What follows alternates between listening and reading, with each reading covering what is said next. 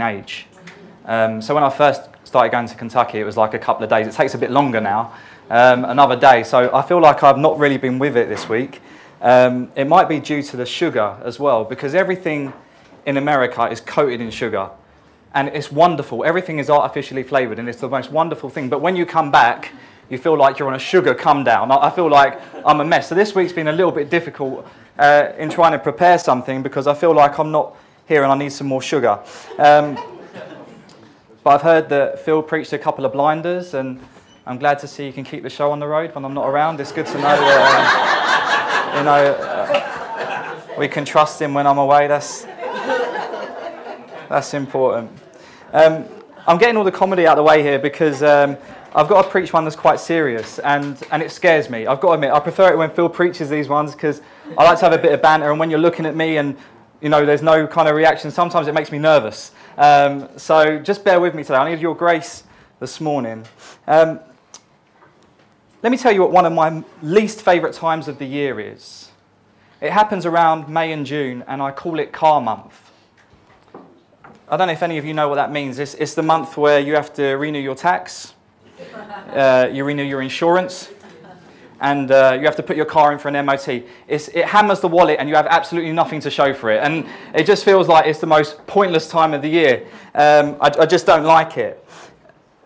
But you have to put your car in for an MOT because you need to know that you're safe to be on the road.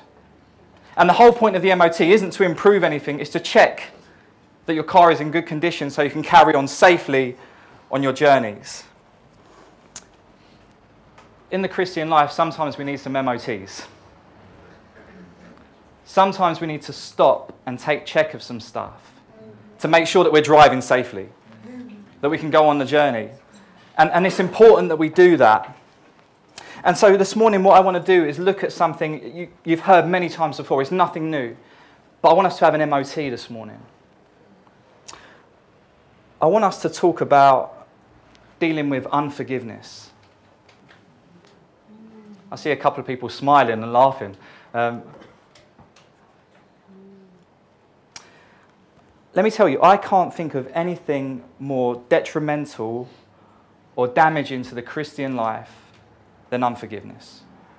And we might think it's something major that's happened in our lives that can cause us to be that way, but it also can come in very subtly under the radar. And it can creep up on us. So this morning I want to check where we are. I want to check that we're okay to continue our journey. And this morning you're going to be in one of three places. This is what I assume. Firstly, you might have unforgiveness in your heart. If you do have unforgiveness in your heart, my desire is today that you're going to get free of that. Secondly, you may be in a place where you're not sure if you have unforgiveness in your heart. If that's the case, I want to probe a little and check. And if you do have it there, we want to deal with it. The third place is you say, you know what, I know I'm completely free of unforgiveness. I don't hold anything against anyone. And that's okay too. If you read the Bible, it's both prescriptive and preventative. It gives you an answer to problems so you can get out of them, but it also stops you getting into stuff. It's there to warn you and say, don't go there, be careful. It's prescriptive and preventative. And if you get that out of this morning, that's fine by me too. I want to look at what unforgiveness is, why we allow it in our lives, why we need to forgive objectively and subjectively, and how we do it. It's about 5 points, about 6 minutes a point. So if you work that out, we'll be here for around about 40 minutes. Is that okay? Let's start then. The first question is, what is unforgiveness? What is it? I come across this, and it probably sums it up best. It's feeling resentful, wishing to punish, or keeping a person in debt for an offence against you or a flaw in their character. Let me say that again. It's feeling resentful, wishing to punish, or keeping a person in debt for an offence against you or a flaw in someone's character. How does unforgiveness come in? The way unforgiveness comes in is through offence that usually starts off with a rejection. Rejection causes offence, which causes unforgiveness. We're all breathing here, so I'm going to assume all of us at some point in our lives have been rejected. And if that's the case, at some point in our lives, we've held offence. And the possibility is, if we've done that, we've had unforgiveness in our hearts. Things can come in that are major. You can experience major rejections that cause unforgiveness. You hear stories of abuse, children that are physically abused. There's domestic abuse, emotional abuse. Maybe you've been manipulated or controlled. There's verbal abuse. Have you ever been talked down to? Have you ever been slandered by anybody? Have you ever been bullied at school or at work? Been in an awful relationship? Have you experienced abandonment from parents, from friends or a spouse? Experienced embarrassment? Someone you loved and trusted caused you to look stupid.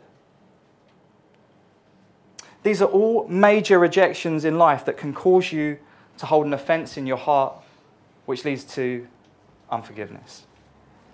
But as well as these big things, there are a lot of subtle things, a lot of small things that come in daily, almost under the radar. You can't even see, you've got to be quick to check them, otherwise you can miss them. You can be offended by favoritism, someone showing preference to another person over you. Maybe someone asks someone else's opinion instead of yours. Perhaps someone has spoken to you rudely, come across as rude, shown you disregard. Maybe they haven't taken your opinion into consideration, taken on other ideas instead of yours. It might be the actions of someone not even directly related to you, the attitude of a colleague towards work. If you think they're lazy, they don't put the effort in, you can be resentful towards them. It might be even something in someone's personality. You go, I just don't like them. But that can lead you down a road into resentment, into offence, into unforgiveness. You've got to watch the small things because they can happen every day. The major things can be one-offs, but the small things happen day by day. I went to pick up Amanda from the airport the other day, and it's fun, when you're waiting in the arrivals and all the people are coming through and everyone's happy when they're greeting their family and friends. And anyway, this lady came out with a trolley, British, and this other lady came out, I don't know where she was from, and the British lady accidentally just hit her in the back of the foot with the trolley. And very British response, it was like, oh, I'm so sorry. And that lady turned around and she goes, that was my foot. and the British lady said, I said I'm sorry. And they both went off. They both went off. Do you know, they both had a grudge in their heart from that moment. It was a very little thing. But they're never going to see each other again. So that's okay. You can say, well, they can get on and deal with that. But how much of our unforgiveness starts with something like that? Just something small. And you can go so far down the line, you can't even remember why you first resented them. Something small. We've got to watch the small things. These definitions of unforgiveness, feeling resentful, wishing to punish or to keep in debt. Let me just do a little probing and see if you've got unforgiveness in your heart. Feelings of resentment. It's when you see or think of someone and you have a feeling of rage or anger bubble up inside of you. Does that happen? An offence is brought to your mind. A bitterness towards a person. If you do, chances are you've got unforgiveness in your heart. Do you wish punishment on someone? That they need to get what they deserve? Wishing bad of someone? Do you play out scenes in your head where someone comes off worse than you? Where you look good and they look bad, where you look right and they look wrong? If that's happening with a particular person, you might have unforgiveness in your heart. Do you keep someone in debt? Making someone feel guilty for something they have done? Is it something that's brought up from a long time ago? You almost hold it over them like you own them, and you've never let it go. If you do, you've got unforgiveness in your heart. There's power in having something to hold over someone's head. It's just a little bit of probing and maybe something there has come to light. If it is, don't feel condemned. Recognizing it is step one to getting free of it. I just want to check in something here though, because as Christians we know that we shouldn't hold unforgiveness in our hearts. We know we should walk in forgiveness, but I was just thinking, what are the reasons why we would allow it in? Why would we let it come and why would we let it stay? I'll give you 3 reasons. First of all, we can feel justified in holding an offence. No one wants to be offended. If we're made in God's image, we have this desire in us to be loved, to be treated right, to be treated fairly. And so when someone offends us, something inside it goes, hey, this is not quite right. You shouldn't be treating me like this. You should be treating me right because I'm made in God's image. There's something inside me that says, you are offending me, and so I'm justified in holding this offence against you. That's the first reason. Second is self-preservation. To hold unforgiveness means I'm not letting this go. I'm protecting myself from any future pain.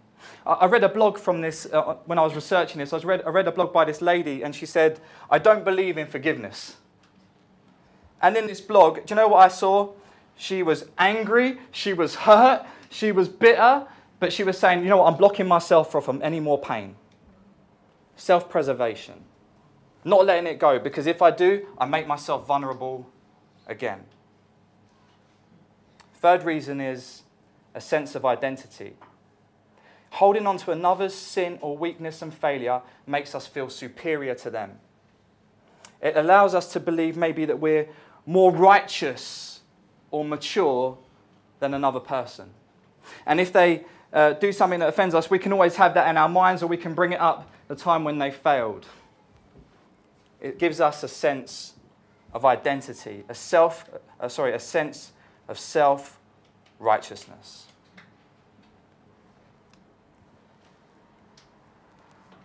That may be why you hold unforgiveness in your heart. So we've just identified just very briefly what it is and how it comes and why we might give it place in our lives. And at this juncture, I don't want to justify unforgiveness.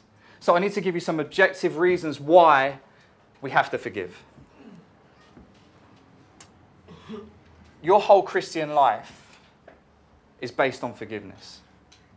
Your whole Christian life is based on forgiveness. The most simple, and maybe the one you will know, is that we forgive. Why? Because of Christ forgave us. We forgive because we have been completely forgiven. And what we have received, we need to give away. In Christ, there are so many scriptures about our forgiveness. I'm going to just reference some because I haven't given you any verses yet. I don't want to make you nervous, so I'm going to give you some verses just so you can look them up and know that this is true, okay? Ephesians 1:7, Hebrews 10:17, Colossians 1:13 and 14, Psalm 103 verse 12, Matthew 26:28, and there's a ton more. What we have received is greater than any debt we could be owed. Any debt we could be owed. You know the story of the unforgiving servant, right? And he goes to the king and he can't pay. And the king says, I'm going to chuck you in a prison. And he says, I can't pay. And the king shows him mercy, £100 million debt or whatever it is. And he goes off, this is my paraphrase, he goes off and finds someone who owes him a tenner. And he goes off and he hammers him into the ground. We can never take our eyes off the price that's been paid. Do you know, every debt that we have, whether it's major or minor, is all a tenner in compared to what Jesus has done for us. Yesterday in West Ealing, I was driving and I was turning right onto the Argyle Road. Never much fun, this junction. And I come up and I'm waiting for the cars to start moving because I wanted to turn right.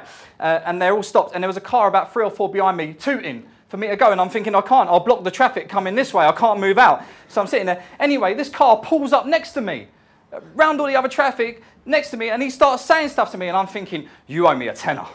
Because I am now, like, you offended me and you owe me a tenner. And do you know what I had to do? I had to be very quick to keep my eyes on the 10 million. Because by keeping my eyes on the 10 million, I can let the tenner go. But we have to do that every day with the little things and the big things. We forgive because we are forgiven. It's what we've received personally. There's no charge to our account. Your sin is completely forgiven. Do you know it? Do you know it? Second reason, it's a value of the kingdom. In Colossians 1:13 and 14, he says he's rescued us from the kingdom of darkness and transferred us into the kingdom of his dear Son, who purchased our freedom and forgave our sins. It's a value in the kingdom. You need to understand kingdom values. Because if you're going to enjoy the best possible experience of the kingdom, you need to know how to walk in it, how it operates, and how to get the best out of it. When Amanda had to apply for a visa to indefinite leave to remain, she had to do a test. And it was the Life in the UK test. And she gets this book and it gives her all the values, and it talks about how much we love tea, and it talks about how you've got to keep your garden nice because of, to respect your neighbours, otherwise your neighbours will kill you if you don't keep your garden in good condition. But she needed to know her values of this place, so when she comes here, she can have the best possible experience. Forgiveness is a value in the kingdom of God. And if we want the best possible experience of the kingdom, we need to walk in forgiveness. It's the message that we have to the world. In 2 Corinthians 5:18 and 19, it says that we have a message of reconciliation, the forgiveness of sins. We have to live the message that we take to the world. Do you know how hypocritical it is if we say, God loves you, God forgives you, he's for you, but I don't forgive him? Or I don't forgive her. We've literally got to practice what we preach. We forgive because we are forgiven. We're in a kingdom of forgiveness with a message to the world of forgiveness. Let me look at some subjective reasons here why we need to forgive. If you come to Matthew 6, verse 14 and 15. It's at the end of what we call the Lord's Prayer or the Disciples' Prayer. What do you call it? Lord's Prayer. Call it the Disciples' Prayer. Matthew 6, 14 and 15. Listen to what it says. If you forgive those who sin against you, your heavenly Father will forgive you.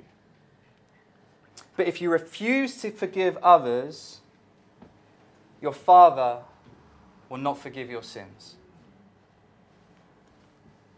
This is a serious warning. It's a serious scripture.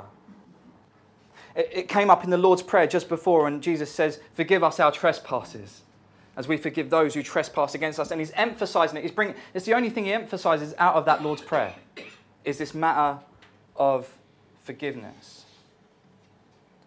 What does it mean that God will not forgive you if you don't forgive others?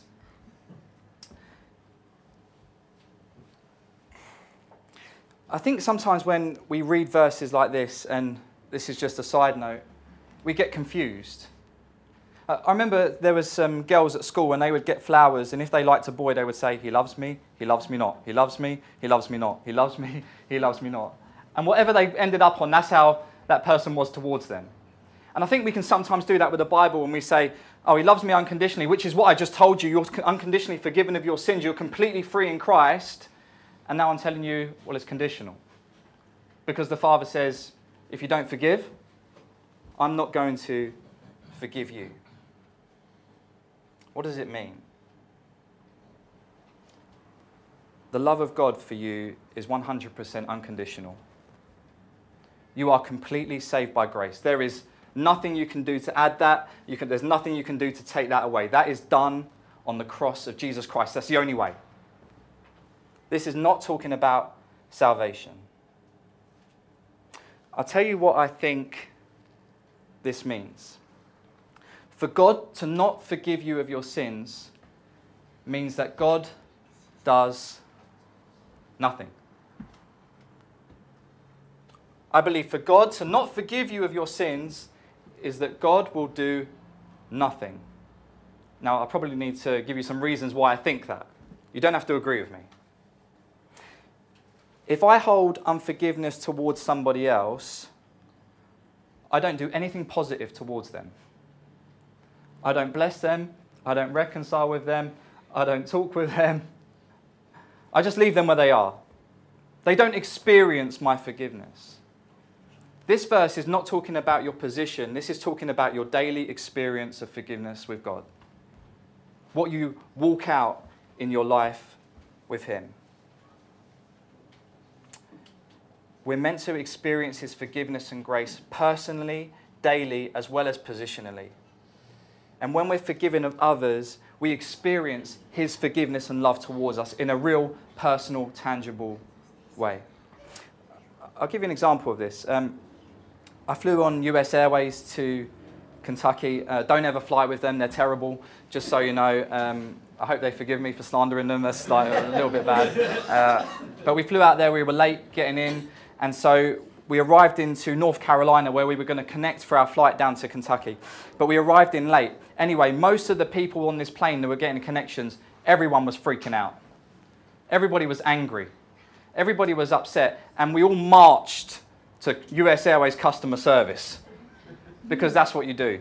And we went up and there were some Texans and they were using some choice language.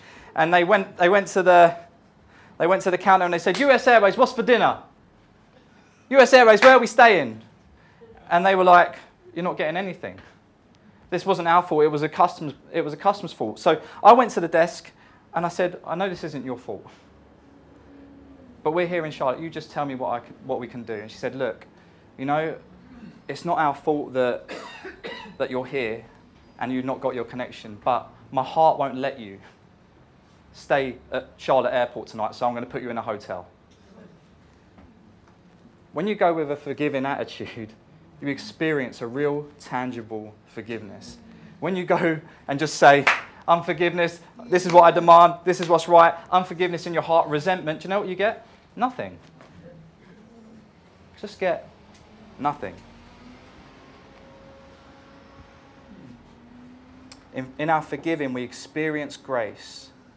In unforgiveness, we just experience nothing.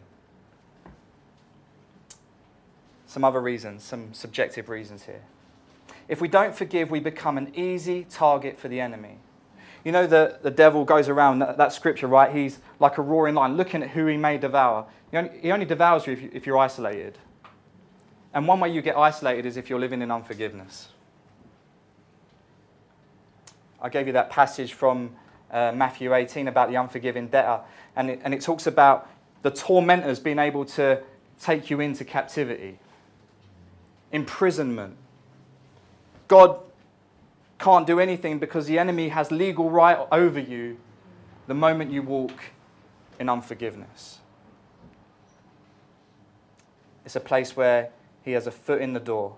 Paul says, doesn't he, don't let the enemy have a foot in the door. If you have a debt, you know the bailiffs can come round, and the moment they have a foot in the door, they have entry into the house.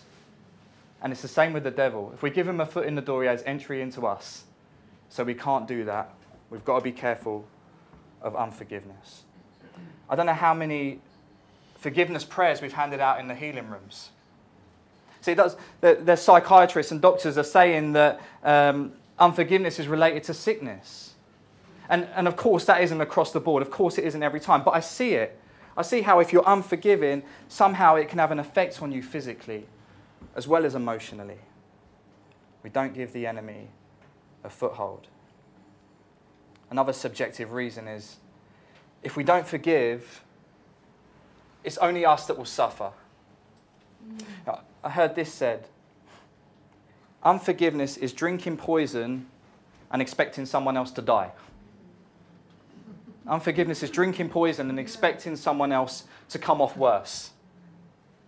When we was away, two nephews, they were playing in the water, and one of the nephews pushed the other one under the water. He was not happy when he come up. And he come up and he said, I hate you, I'm going to kill you, and all these things he was saying. And they come out, and the other kid who did it, he went off running around, and the other one sat there like this. And I'm like, come on, buddy, it was just something, it shouldn't have happened, but it's happened now, you can just get on with your life. But no, he was sat there, sulking, unforgiving, and wouldn't move. But the other guy got on with his life. See, unforgiveness only has an impact on you, not on the person who caused you offence. Only ever has an impact on us. You say like, but you don't know what's happened to me. You don't know what offence has been poured out in my life. You don't know what people have done to me. Here's some weird things like if we don't forgive that God won't speak to us. And I don't believe that happens. I believe if we don't forgive, God talks to us more because he doesn't want us in unforgiveness. If you read The Prodigal Son, you know the older brother, he's the one who stays out in the field when the younger brother comes home. He's the one who has a grudge and won't go back into the house. And what happens? The father comes out to him the same way he went out to the returning sinner because he wants his son to come back in. God will always speak to you even if you're in unforgiveness. He will never turn away from you because he wants to comfort you. He wants to heal the hurt, but you have to release the person if you're going to walk in freedom. A couple of little things here. Forgiving isn't necessarily forgetting, but it is remembering without bitterness. It might take a long time. It's okay. It can be a process. Was it Jesus says to Peter, you have to, forgive 7 times? 7 times 7? Something like that? Or 7 times 70? That's even more. But we keep on doing it. We go through the process. We go through the process until we're free. Forgiving isn't saying the other person's right. The reason that God wants you to forgive is so you're free. And doesn't the Bible say vengeance is the Lord's? We leave it to him. And you've got to be careful of that because the Bible also tells you to bless your enemies. So don't be surprised if you bless them, they're blessed. And it doesn't always mean reconciliation. You know, sometimes it's dangerous to go back into situations you're in before. But if you can reconcile, do it. And it doesn't mean trust. Forgiveness is something we choose. Trust is something that has to be gained. There is enough reason there why we should forgive. I heard it said that unforgiveness is just basically a luxury that none of us can afford. Let me finish with this, and it's how we are able to forgive. You are not relying on your own power or strength to forgive anybody. You know, when I was doing this, I came across a Buddhist website. And the Buddhist website was talking about forgiveness. And it brings up all these articles. And it says, you know what, you just got to, it's the right thing to do. It says a lot of things like we would say. But it says you've got to come up with the willpower to forgive. But we do all things through Christ, who strengthens us. Christ, who had the right to hold unforgiveness, he experienced the most rejection, could have been bitter towards the world, his disciples, his family, hung on the cross and said, Father, forgive them, they know not what they do. This same Christ lives in you. Amen. He lives in you. You don't do it by willpower, but by his power. I'm going to finish with this one story, and it's Corrie ten Boom. You know her, the amazing woman who, in the Second World War, she hid Jews in her house when the Nazis were in Holland. This is what she says. It was in a church in Munich that I saw him. A balding, heavy-set man in a grey overcoat, a brown felt hat clutched between his hands. People were filing out of the basement room where I had just spoken, moving along the rows of wooden chairs to the door at the rear. It was 1947, and I had come from Holland to defeated Germany with the message that God forgives. It was the truth that they needed most to hear in that bitter, bombed-out land, and I gave them my favourite mental picture, maybe because the sea is never far from a Hollander's mind. I like to think that that's where forgiveness of sins were thrown. When we confess our sins, I said, God casts them into the deepest ocean, gone forever. The solemn faces stared back at me, not quite daring to believe. There were never questions after a talk in Germany in 1947. People stood up in silence collected their wraps, in silence left the room. And that's when I saw him, working his way forward against the others. One moment I saw the overcoat and the brown hat, the next a blue uniform and a visored cap, with its skull and crossbones. It came back with a rush. The huge room with its harsh overhead lights. The pathetic pile of dresses and shoes in the centre of the floor. The shame of walking naked past this man. I could see my sister's frail form ahead of me. Ribs sharp beneath the parchment skin. Betsy, how thin you were. Betsy and I had been arrested for concealing Jews in our home during the Nazi occupation of Holland. This man had been a guard at Ravensbrück concentration camp where we were sent. Now he was in front of me, hand thrust out. A fine message. How good it is to know that, as you say, all our sins are at the bottom of the sea. And I, who had spoken so glibly of forgiveness, fumbled in my pocketbook rather than take the hand.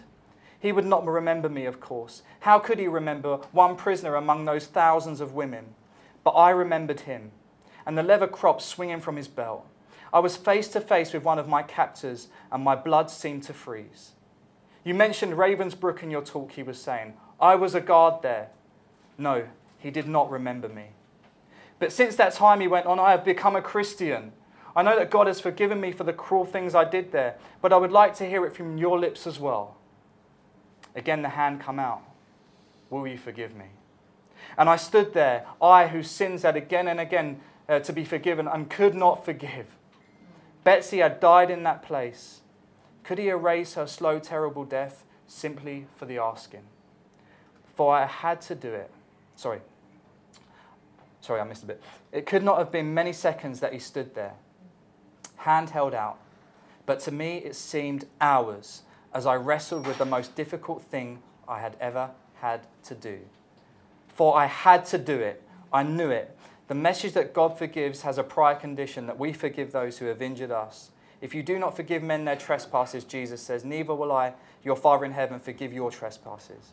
I knew it not only as a commandment of God, but as a daily experience. Since the end of the war, I had a home in Holland for victims of Nazi brutality. Those who were able to forgive their former enemies were able to return to the outside world and rebuild their lives, no matter what the physical scars. Those who nursed their bitterness remained invalids. It was as simple and as horrible as that. And still I stood there with the coldness clutching my heart. But forgiveness is not an emotion. I knew that too. Forgiveness is an act of the will. And the will can function regardless of the temperature of the heart. Help, I prayed silently. I can lift my hand. I can do that much. You have to do the rest. And so woodenly, mechanically, I thrust my hand into the one stretched out to me. And as I did, an incredible thing took place. The current started in my shoulder, raced down my arm, sprang into our joined hands, and then this healing warmth seemed to flood my whole being, bringing tears to my eyes. I forgive you, brother, I cried, with all my heart. For a long moment we grasped each other's hands, the former guard and the former prisoner. I had never known God's love so intensely as I did then. When we forgive, whether it be for a major or minor offense, we will experience the love and grace of God in our lives. We will be released from bondage and will be healed from pain. I hope you choose forgiveness. God bless you guys.